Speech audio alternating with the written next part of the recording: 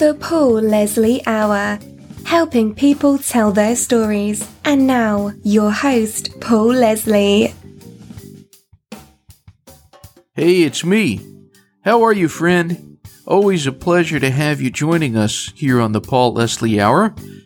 The interview on this episode was originally broadcast on the radio, WBCX 89.1 FM in Gainesville, Georgia. That radio station is how Bruce Burch and I more or less met. There was an article appearing in the Times newspaper, which serves Northeast Georgia, and Bruce Burch got in contact with me. When we first met, I remember it was like meeting a kindred spirit. I think we intended to meet for about an hour, and we ended up talking for like 4 hours. We were listening to CDs. He was telling me about this songwriter. I was telling him about this songwriter. We were going back and forth, trying to find songs that one another would like. I don't know if I've ever met anybody who has a bigger passion for songs than Bruce Burch does. He likes everything related to songwriting, and in terms of this show, he's one of the biggest supporters of it. Anytime I've landed a landmark interview with one of the great songwriters of our time, music to my ears are the occasions when Bruce listens to the interview and gives me some feedback. Hopefully he likes it. Bruce, if you're listening to this, I can't express enough, and I don't express enough, how much your support has meant to me through the years. There have been times, of course, I've thought about hanging it up. It's a lot of work. But then something pulls me back to it, and a lot of times it's Bruce Burch. He's known in the world of academia. At the time of this interview, he was at Burch University. He also worked at Kennesaw State University. He's a songwriter himself. He's written for the likes of George Jones, Reba McEntire, Wayne Newton, and he's the director of the John Gerard Foundation. John Gerard, a great songwriter who has since passed away, was a very good friend of Bruce's. They have this annual concert that they do every single year in Gainesville around this time of year, and it's in kind of memory of John Gerard, I guess you could say, a tribute to him. They have great songwriters come out and perform their songs. This year, it's the 18th annual. You can find out more information at johngerardfoundation.com. It's going to be September 28th at 8 p.m. at the Burch University front lawn. Until then, I hope you enjoy my interview with Bruce Burch. Who is Bruce Burch? Well, Bruce Burch, first and foremost, is a songwriter. That's what got me in the music business, and what probably I made more money doing that than anything in the music business. I have become through when the money quit coming in so much as a songwriter, I moved over to the business side and became a music publisher, and worked for the EMI Music Publishing, one of the biggest companies, which now has just been bought by Sony ATV. But that moved me into that direction, and then I got into academia over at the University of Georgia, and since then Kennesaw State, and now at Burch University, teaching music business. So, but first and foremost, the thing that got me there, the thing that I'm just still in love with, is songwriting. I think most stories are best from the beginning. What was life like growing up? Well, I grew up in Gainesville, Georgia, poultry capital of the world, and my dad was in the poultry industry, so I spent a lot of time in chicken houses. I always say now that no matter how much poop I have to walk through in the music business, it could never top the poop I walked through in the poultry industry. So, I grew up there and loved music always. I was a big Beatles fan. Obviously, everybody that grew up in the 60s was, and Rolling Stones, and really didn't listen to country music until college age, so, but it was always music was involved. I loved music from the time even though I didn't play and didn't sing growing up. What got you hooked on country music? Chris Christopherson.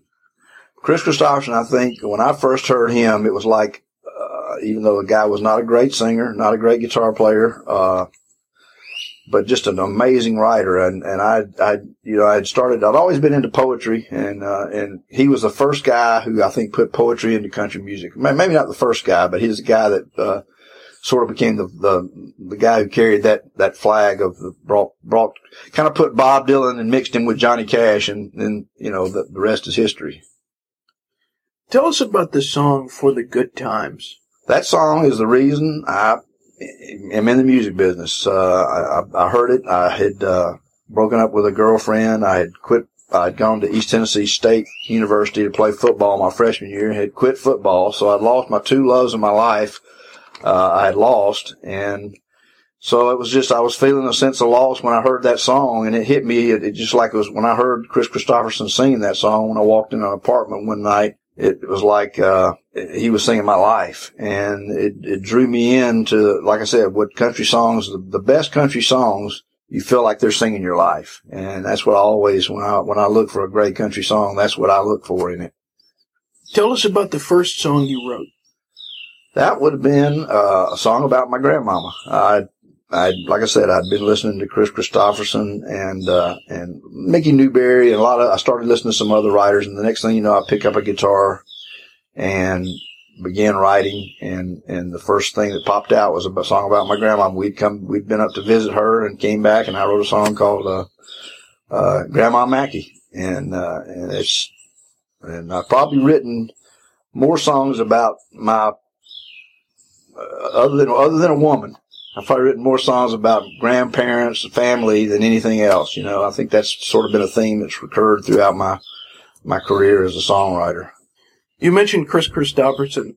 What songwriters have influenced you the most? Well, definitely Chris Christopherson, Mickey Newberry early on. I don't know if you're familiar with him. He wrote, just dropped in to see what condition my condition was in, and put an American trilogy together.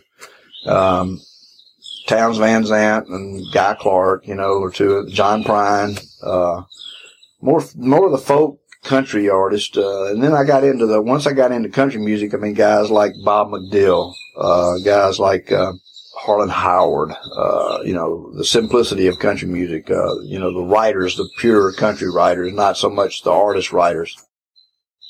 How did you feel the first time a song you wrote was recorded by an artist? Well, the first time it was recorded, was one by Slim Pickens, the character actor, it never got released. It was called its own. I was running a hot dog shop at the time, and I chopped onions every day, and I wrote a song called It's Only These Onions That's Making Me Cry. And because when I chopped the onions, I would tear up, and it was kind of a comedy song. Well, Slim cut the song, and it never got released, so it was disappointment the first time my first song got recorded. But the good news about that is he recorded one other song out of a Combine music catalog, which is where my song was published by, and that was a Chris Christopherson song. So I took it as a sign that even though that song was not released to the general public, nobody ever heard it. I never even heard it, his version of it. Because he cut a Chris Christopherson song, I took it as a sign that I was meant to keep doing it. And that song getting recorded probably meant more to me than just about any other song I ever had recorded, because it was at a point in time when I was just about ready to give up. And even though I didn't have any financial success with that song, it gave me the passion to keep going on, I thought, well, maybe I can do this, But you never heard the song? Never heard the song, not that he recorded, no.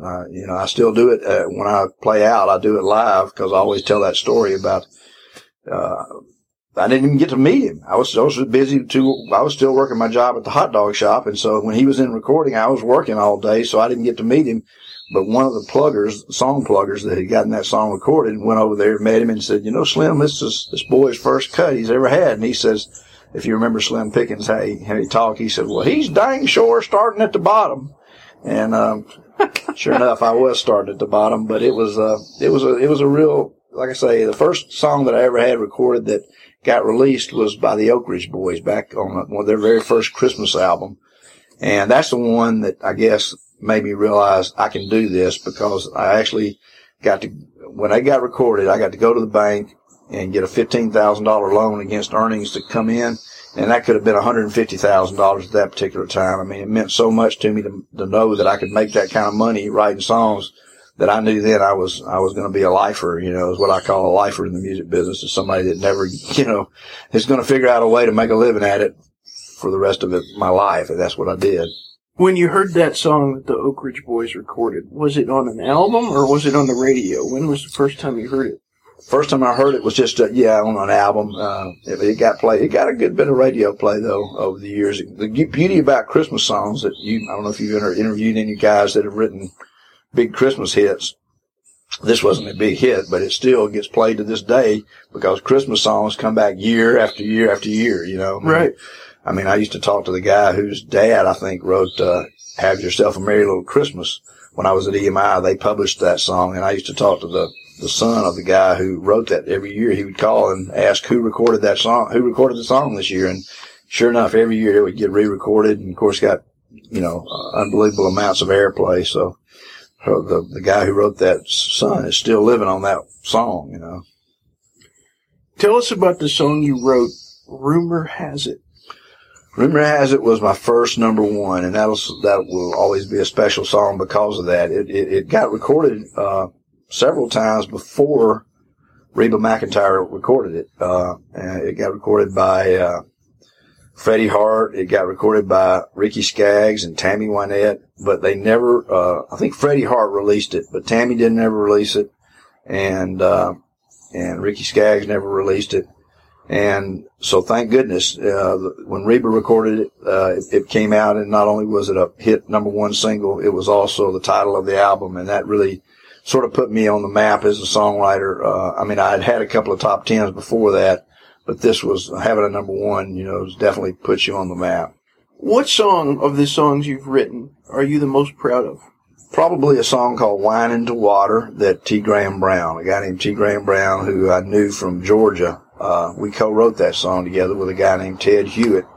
And that song has probably affected more lives than any song. It's it's basically a recovery song, And they used it in, I don't know, how many people have come up and told me that have been in AA or treatment, for substance abuse, that they use that song in there. And so it's I think it's saved a few lives. So that's been really a meaningful song to me. And it's probably, if not my best song, it's definitely up there in my top 5 best songs I've ever written. You recorded another song, The Last Resort. T. Graham did. Yeah, The Last Resort was a top 5 record, my first top 5 record. And that was a special song because, it was the first top 5. And T. Graham was so good to me. He recorded, I think, 8 songs that we either wrote, or actually, I think we co-wrote all of them.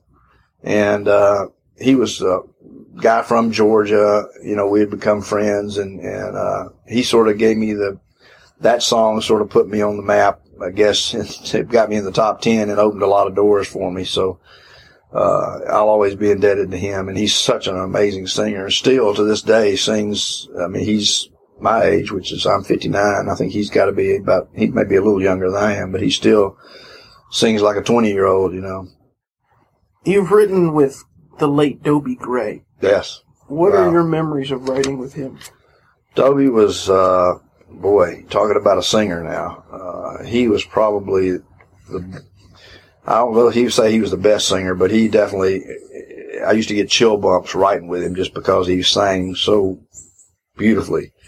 And we wrote one song in particular called "It's Not Because We Didn't Try," that I still think it's not been a hit for anybody. It's Pam Tillis recorded it one time, but it never got released. I get a lot of those songs that don't get released, it seems like, but I still think that song has got life left in it. And Dobie was a special person too. He had a lot of soul. Probably the most soulful guy I ever wrote with. There's a song you wrote that was recorded by Billy Joe Royal. Mm-hmm. What was the inspiration behind Out of Sight and On My Mind? Out of Sight and On My Mind. I had that title and ended up writing it with Rick Peoples. And Rick and I'd be honest with you, when we wrote the song, I thought it was okay. I didn't think it was a great song. I thought it had a good feel to it, and we demoed it. The demo came out really good. And but Rick and I never wrote another song. We wrote that one song together, and it became out and was a top 10 hit. And of course, Billy Joe Royal, I'd grown up listening to Billy Joe Royal, so it was a big thrill to get a song recorded by him because he's such a great singer. And that was like a 50s kind of song, and I was really into the whole 50s music scene too. So that was a pretty special song. Yeah, I still like that one. It had to have been incredible when George Jones recorded a song he wrote. Yeah, that song has been recorded now 3 times. I wrote it with T. Graham Brown and Bruce Boughton. Bruce Boughton is a songwriter, but he's also a great steel guitar player. And we wrote Last Resort together as well, T. Graham and Bruce and I. And George, when T cut that song, he did a great job on it. Trisha Yearwood, by the way, sang the demo, which you ought to hear the demo. It's really great, too. And then to get George Jones to record it. And then it just got recently recorded. Somebody heard it on a George Jones album and took it and recorded it, and that was Gene Watson and Rhonda Vincent. And their version is great. So I've been lucky on that song. Like I say, that's 3 times it's been recorded, and I say it's still Trisha Yearwood's version is right up there. I wish we could get her to record it because she did such a great job on the demo. I think we paid her $40. Oh yeah, yeah. Speaking of Gene Watson, he recorded "I Catch Myself." Yeah. What was the inspiration behind that one? That song I wrote by myself, which is something I rarely do. I went through a little period there where I just took some time and sat back and wrote by myself, and I wrote that song, which got recorded by Gene Watson, and another song called I Was Losing You that got recorded. It's been recorded 4 times by Wayne Newton. I can't remember who else has recorded it, but I don't know. That one came pretty much straight out of it. Just fell out of me. Usually I start with a title, and I didn't start with a title. I just started with the first line and worked down. And then when I got to the title, it was a hook. I Catch Myself, Falling in Love is what the kind of the hook was. And I didn't have that originally. That's the first time I've ever come up with kind of a hook writing, in the middle of the song. The hook just kind of came out, and that usually you start with a hook, or usually I start with a hook. And then when by a hook, I mean a title or something, and in that case I didn't. So that was a rare occasion, and a rare occasion that I wrote by myself. I should do it more often because I really think you write a different kind of song by yourself than you do when you co-write. I'm not saying it's a better song I write by myself, but it's just usually more heartfelt. It's not it's not been edited down as much sometimes, I think. When you wrote the song "You Can't Keep a Good Memory Down" that John Anderson recorded, did the title come first on that one? Title did come first. I had that title. There's an interesting story behind that song. I wrote it with a guy named Roger Murrah and his brother Michael Murrah.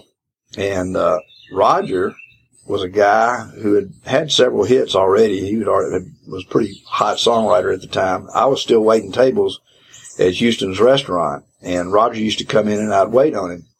Well, Roger drank iced tea, a lot of iced tea, and so I'd just keep his iced tea glass full. And so one day, after I'd been waiting on him, I'd never told him I was a songwriter.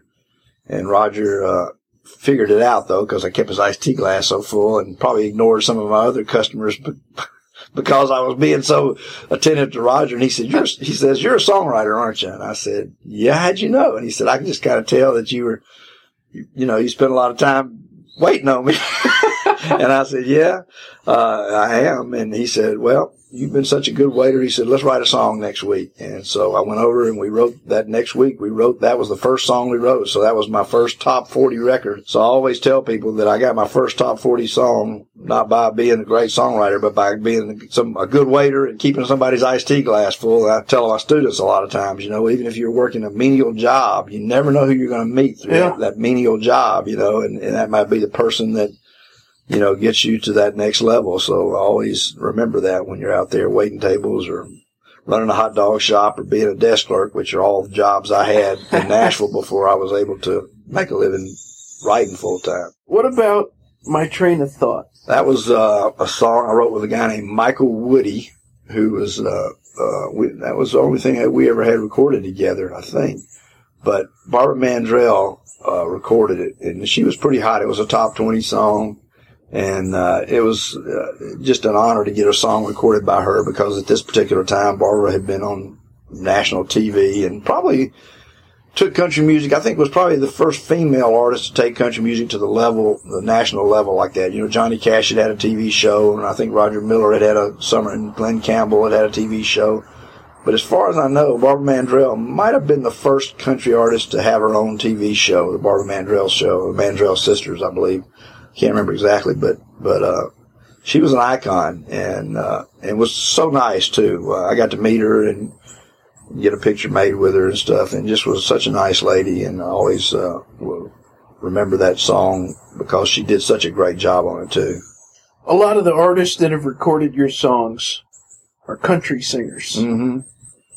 But we can't leave out the great Wayne Newton. Wayne. Who recorded your song.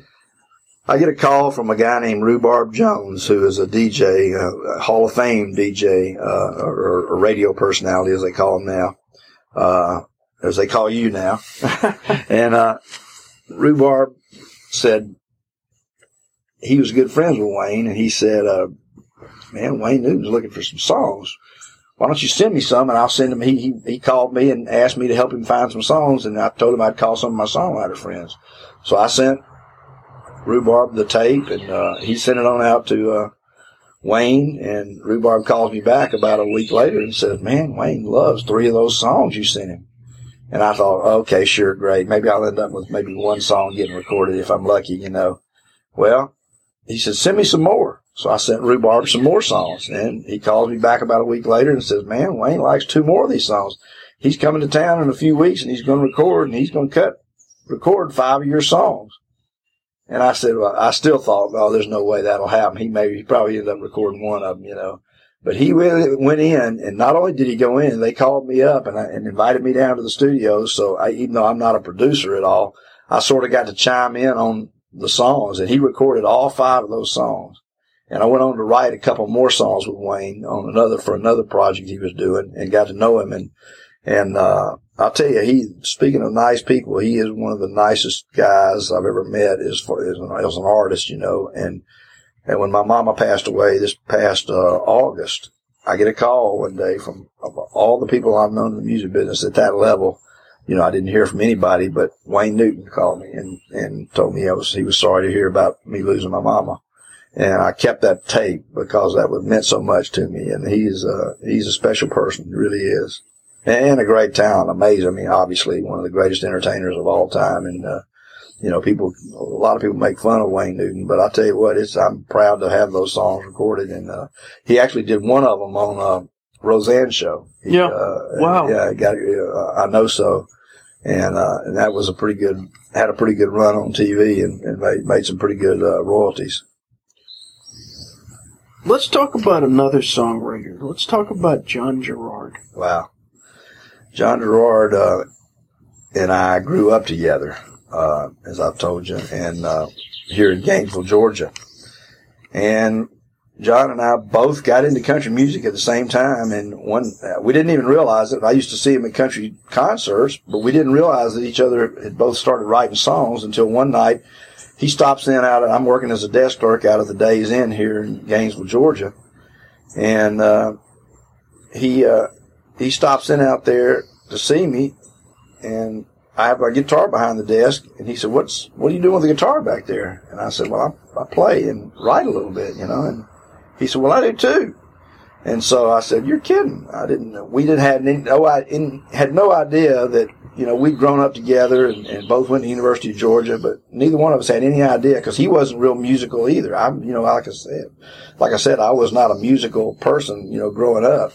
He wasn't either. And we both got into country music and started writing songs. And so we sort of fed each other's fire. In fact, we recorded our first demos down there we had figured out that, you know, they'd always said the bathroom was the nearest thing to a recording studio if you were going to record. So we got us a reel-to-reel player, and we went down and set up in the Days Inn bathroom, and that's where we recorded our first demos.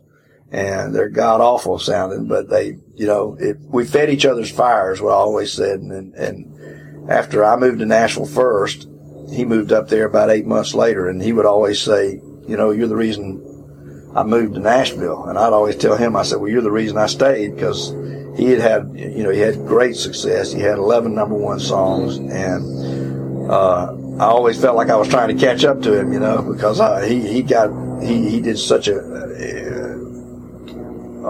had such an amazing career, and also the guy was, had a lot of physical ailments that held him back, and he still was able to have 11 number one songs. He was a childhood diabetic, and so he had lost his sight. He had lost his sight after he moved to Nashville, as a matter of fact. He ended up losing he had a pig kidney and pancreas transplant. He ended up having parts of his fingers removed, and then had both legs removed at the knee before he passed on about it's been 11 years ago, I believe now, almost 12 years ago now.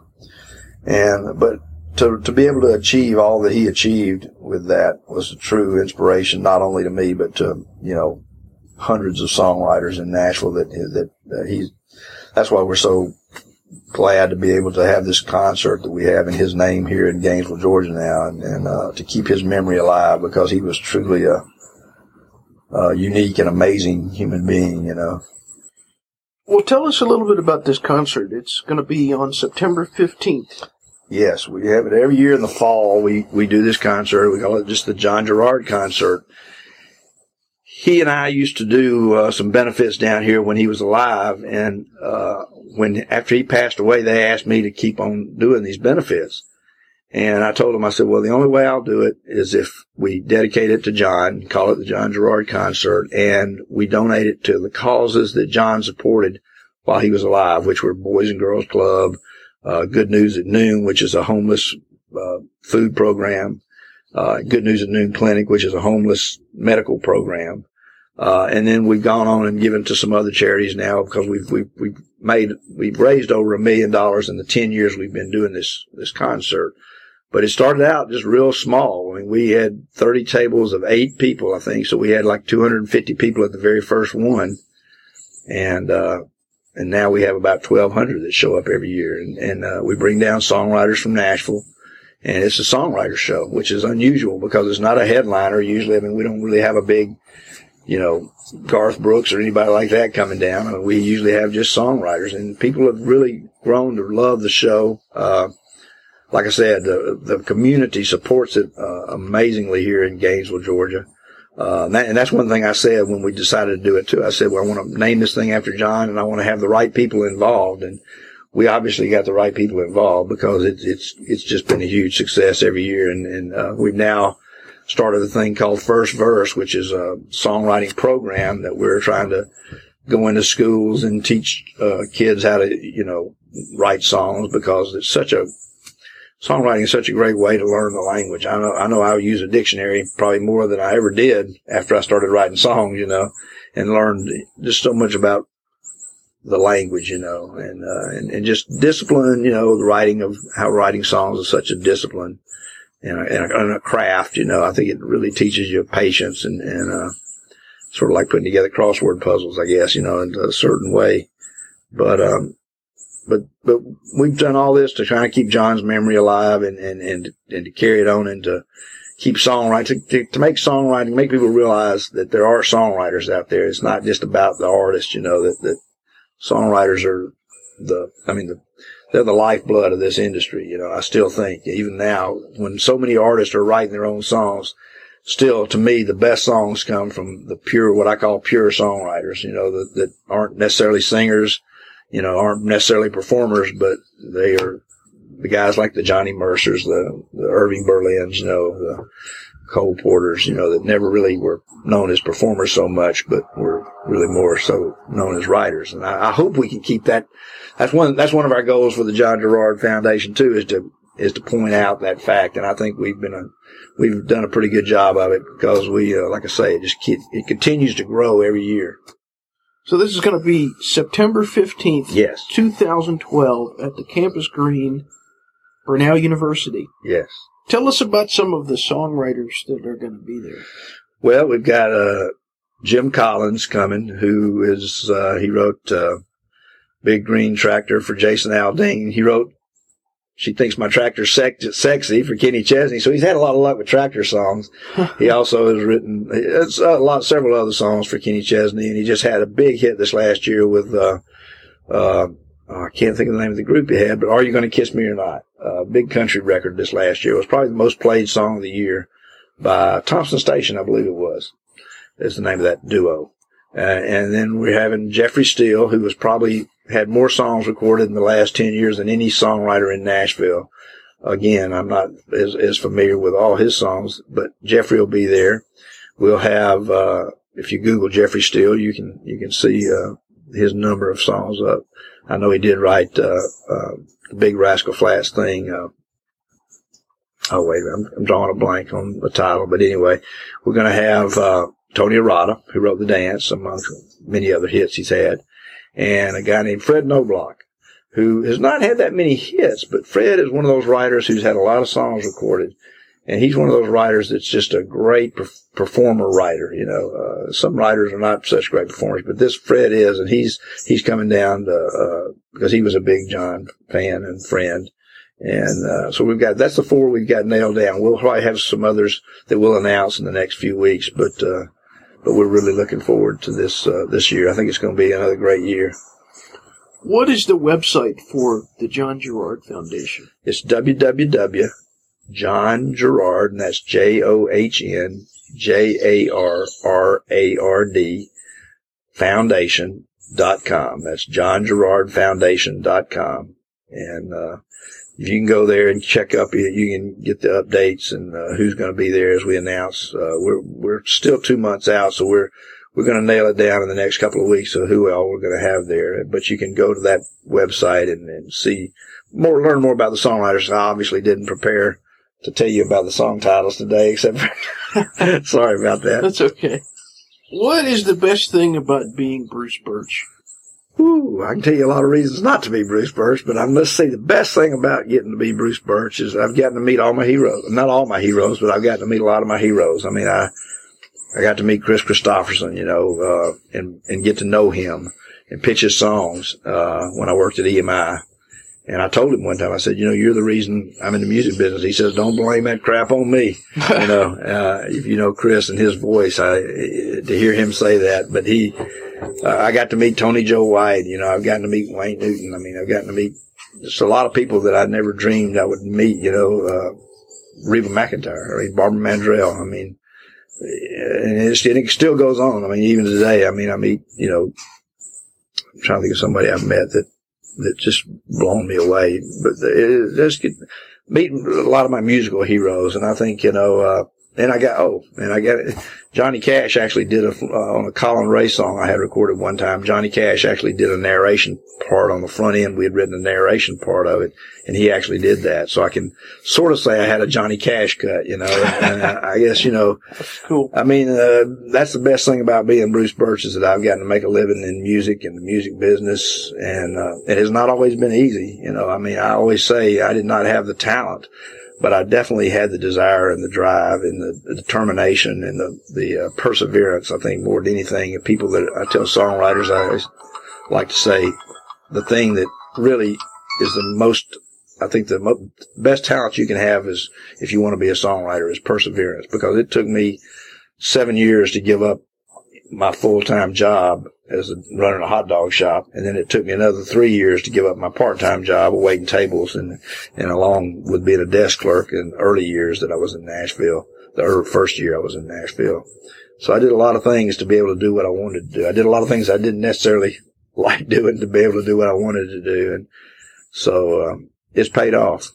Even though sometimes it's the music business can be a grind, and it can seem, it's tough. It's a tough life sometimes.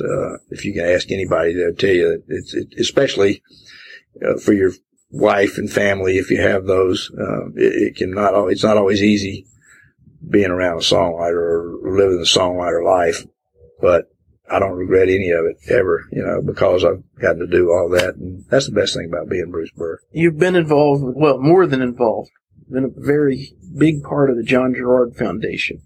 You've taught people about music business. You've written songs. You've plugged songs. A lot of people have crossed paths Some of them we know, and then there's countless others. Some of them are going to be listening to this interview. And then there's other people who are going to be listening that haven't met you yet. Mm-hmm. What do you want to say to all the folks who are listening in, whether they're listening on the radio or they're listening on the internet? Well, I guess the best thing I can tell you, the best piece of advice I can give anybody is whatever their dream is if you're going to do it, is to, believe in it enough to give it time, because it definitely, dreams don't happen overnight. I mean, anybody that you see that's doing what they want to do, whether it's being a songwriter or running a big company or whatever, it takes time to work your way to that position. They didn't get there overnight. And, I guess that's, my daddy, never had a lot of success as a business person, but he was really a hardworking man, and my mama too. And, that's what I learned from them, is just to work hard and try to keep believing in yourself, even when you don't necessarily believe in yourself. Fake it till you make it. I just really believe that that's the thing that my life has been about is because I've struggled in the music business at times, but it's to keep going and to keep believing in yourself, even when you don't. Sometimes, is to try to keep the perseverance and sticking to it until you can be successful, And success that's the other thing that I've learned, is there's varying levels of success, and you got to find success in the little things, because, that's what, like now, my success now for me is having 2 grandkids, and that to me is, when I see them, that's the thing I'm the most proud of. I mean, more so than my songs or anything. And that's the thing that I'm still learning, is that I'm 59 years old. I'm still learning a lot about life and things like that, the things that really matter, and success is a term that changes as you grow older. Well, Bruce Burch, it's been a great pleasure. Absolutely. Pleasure for me too, Paul, as always. Good to see you, buddy. Thank you.